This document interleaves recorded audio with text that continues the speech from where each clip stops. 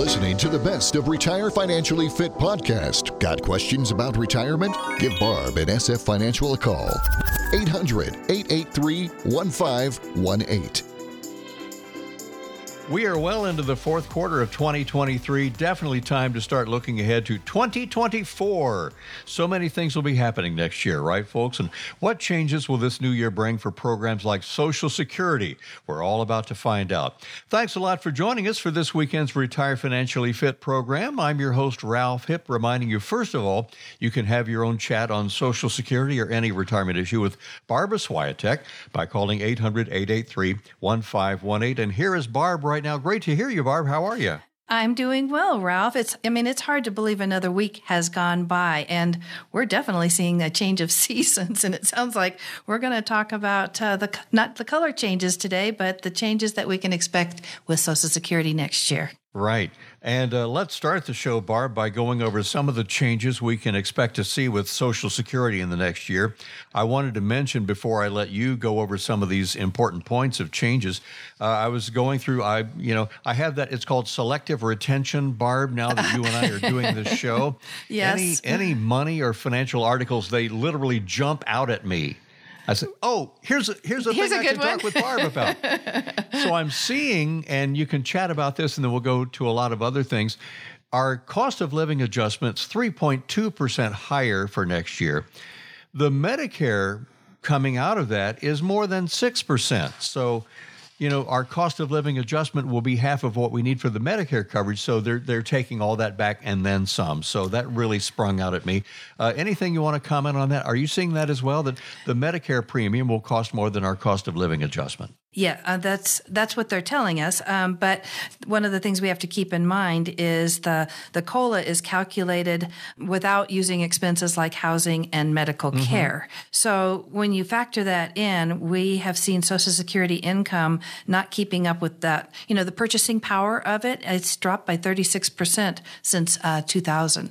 It's just, if we're trying to live just on Social Security, it's difficult. Yeah.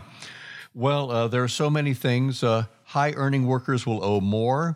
Our maximum monthly payout at full retirement age is increasing next year. What kinds of things do you want to go over, Barb, on the show today that we should really make a note of? Well, I think that's definitely what you even just touched on is very important. This is affecting 66.3 million people. We call them beneficiaries when we're talking about Social Security, which I always thought a beneficiary was, after someone has passed away, that's what someone else receives. But anyway, they are called beneficiaries, and that's a lot of people. So I think it's important that we touch on some of these things because it does affect so many folks. So overall, we're seeing next year that folks can expect to see about a $60 increase is what it's going to come out to in their checks. So that's helpful for sure. And you had touched on the high earning workers. They have something that's called these maximum taxable earnings, and there's a cap on that.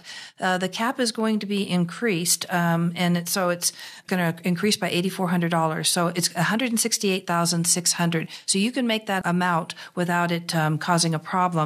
And so there's just, depending on where you are, there's certainly going to be certain things that apply to you. I think something else that was important is folks with disabilities. They're also seeing an increase. And we've got 7.5 million workers that, have disabilities. And so they have Social Security disability. And then also qualifications to earn a credit. So you have to have 40 credits to be eligible for Social Security. And what classifies as a credit keeps changing. And so what they're telling us now is that a credit equals to $1,640. So if you've earned $1,640 in that quarter, then you get a credit. And you have to have 40 of those to be eligible for Social Security. So I think that's important because it's the bouncing ball that keeps changing for sure. And there's a greater likelihood of being taxed on a portion of your Social Security benefits. That's changing as well. So the taxation of benefits were introduced in 1983, and a lot of folks don't realize that their Social Security can be taxed, and it certainly can. So the benefits to be taxed at the federal rate is $25,000, and it's $32,000 if you're filing jointly. So that's going to be changing as well. So, there's just a lot of things that factor in, and we haven't even gotten to, when should you take Social Security and some of those kind of things. We're going to talk about that as well. But it's hard to stay on top of all of these things, and that's why it's important to have someone who's working with you to help you make good decisions so that you're not leaving any money on the table and not missing any opportunities. Right. Ralph Hipp, along with Barb Swiatek on the Retire Financially Fit program for this weekend, we're discussing changes in Social Security for 2024. We've mentioned, Barb, and I will certainly mention it again, when you type in your Social Security number on that SSA.gov website, they don't have any advice. They can't do that. They have just what is in your account. Here's where we are right now going into 2024. They need to go to a place like retirefinanciallyfit.com or call you at 800-883-1518 to discuss where do we go from here. How do you talk to people, Barb, in the heart of Colorado about finding the best time to start taking their Social Security benefits, especially as we get to the end of the year? Well, there's a lot that goes into determining the best time to start your Social Security, and it'll be different for everyone. For some people, it may make sense to start as early as you can, which would be age 62.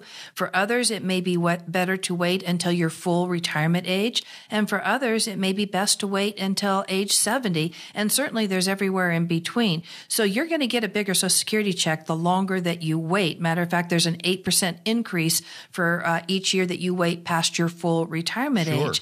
But, there's questions that we need to ask to really determine when is it best. Like, are you married? When do you plan to retire?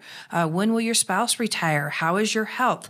Do you have pensions? Does your spouse have a pension? Will you work at all while you're taking Social Security? How much have you saved in your retirement accounts? And if you start Social Security, you may be able to leave your retirement accounts alone. And if you are going to retire, but your spouse is going to keep working, you may want to wait to take your Social Security. So a lot of things to consider, and this is really part of the planning that we do for our clients.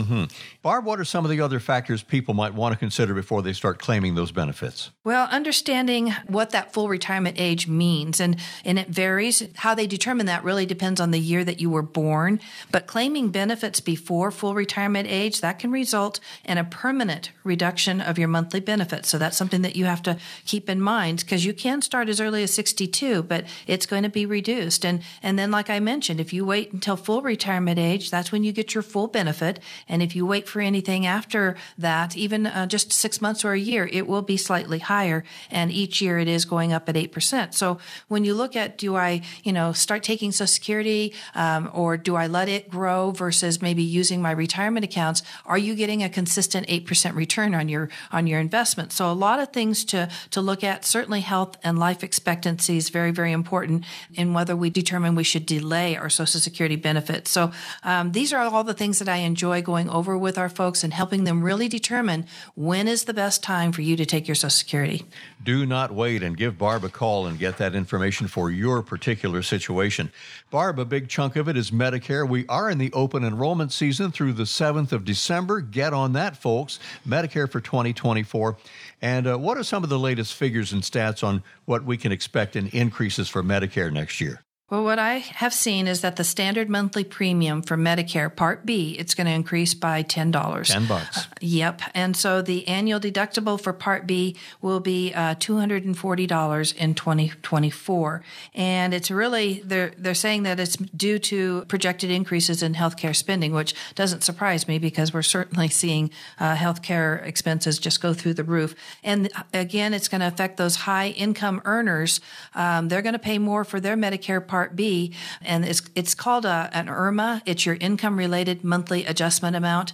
And if you make over a certain amount, then you're going to pay a heck of a lot more than $240. And so that's just something to be aware of. That's gone up considerably. It gives you a little bit more wiggle room. But if you make over $206,000 as a married couple, then you can expect to pay more for your Medicare Part B. And Barb, I know this is going to be the Reader's Digest version of your answer on this next question, but where do the pieces like Medicare and Social Security fit into your overall planning process when you sit down with a client in Colorado?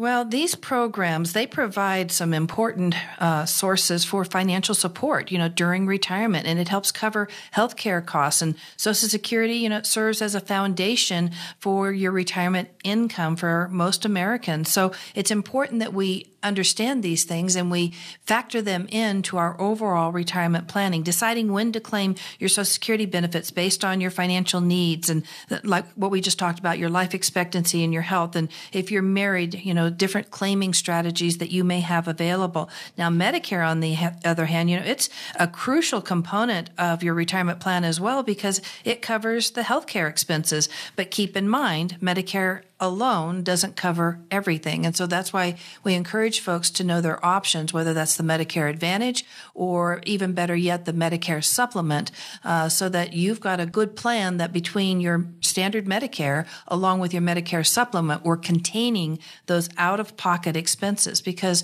we find really all it takes is one serious illness and it can just set you back financially. It can totally wipe you out for that matter. So incorporating Medicare and Social Security into your overall planning process, it's really important in achieving a financially secure retirement and helping you retire financially fit. Healthcare, of course, one of the big parts of that, the pieces of the planning, income, insurance, your tax strategies, healthcare, investments, and legacy planning, a lot of different pieces. And Barb, how do we get in touch with you and get all these main pieces of a comprehensive retirement income strategy together this coming year? Well, I really encourage folks to pick up the phone, give us a call at 800-883-1518 and ask for a strategy call. And what we'll end up doing is getting together to see if you're on track, if there's anything that I can do to help you, maybe point you in the right direction. If we need to, we'll create a financial endurance plan for you so that you can have that retirement that you've always envisioned.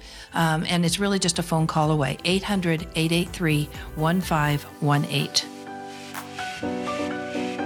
That's all the time we have for today's show. On behalf of Ralph and my team at SF Financial, we want to thank you for joining us today. We hope you found the information helpful, and as always, our goal each week is to help you retire financially fit. Barbara Swiatek is an investment advisor representative of Retirement Wealth Advisors, Inc., an SEC-registered investment advisor. SF Financial, Retirement Wealth Advisors, and this station are not affiliated. Exposure to ideas and financial vehicles discussed should not be considered investment advice or recommendation to buy or sell any financial vehicle. This information should not be considered tax or legal advice. Individuals should consult with the professionals specializing in the fields of tax, legal, accounting, or investments regarding the applicability of this information or situation. Past performance is not a guarantee of future results. Investments will fluctuate and when redeemed may be worth more or less when originally invested. Registered investment advisors and investment advisor representatives act as fiduciaries for all our investment management clients. We have an obligation to act in the best interest of our clients and to make full disclosure of any conflicts of interest, if any exist. Please refer to our firm brochure, the ADV 2A, page 4, for additional information. Any comments regarding safe and secure investments and guaranteed income streams refer only to fixed insurance products. They do not refer in any way to securities or investment advisory products. Fixed insurance and annuity product guarantees are subject to the claims paying ability of the issuing company and are not offered by Retirement Wealth Advisors. This radio show is a paid placement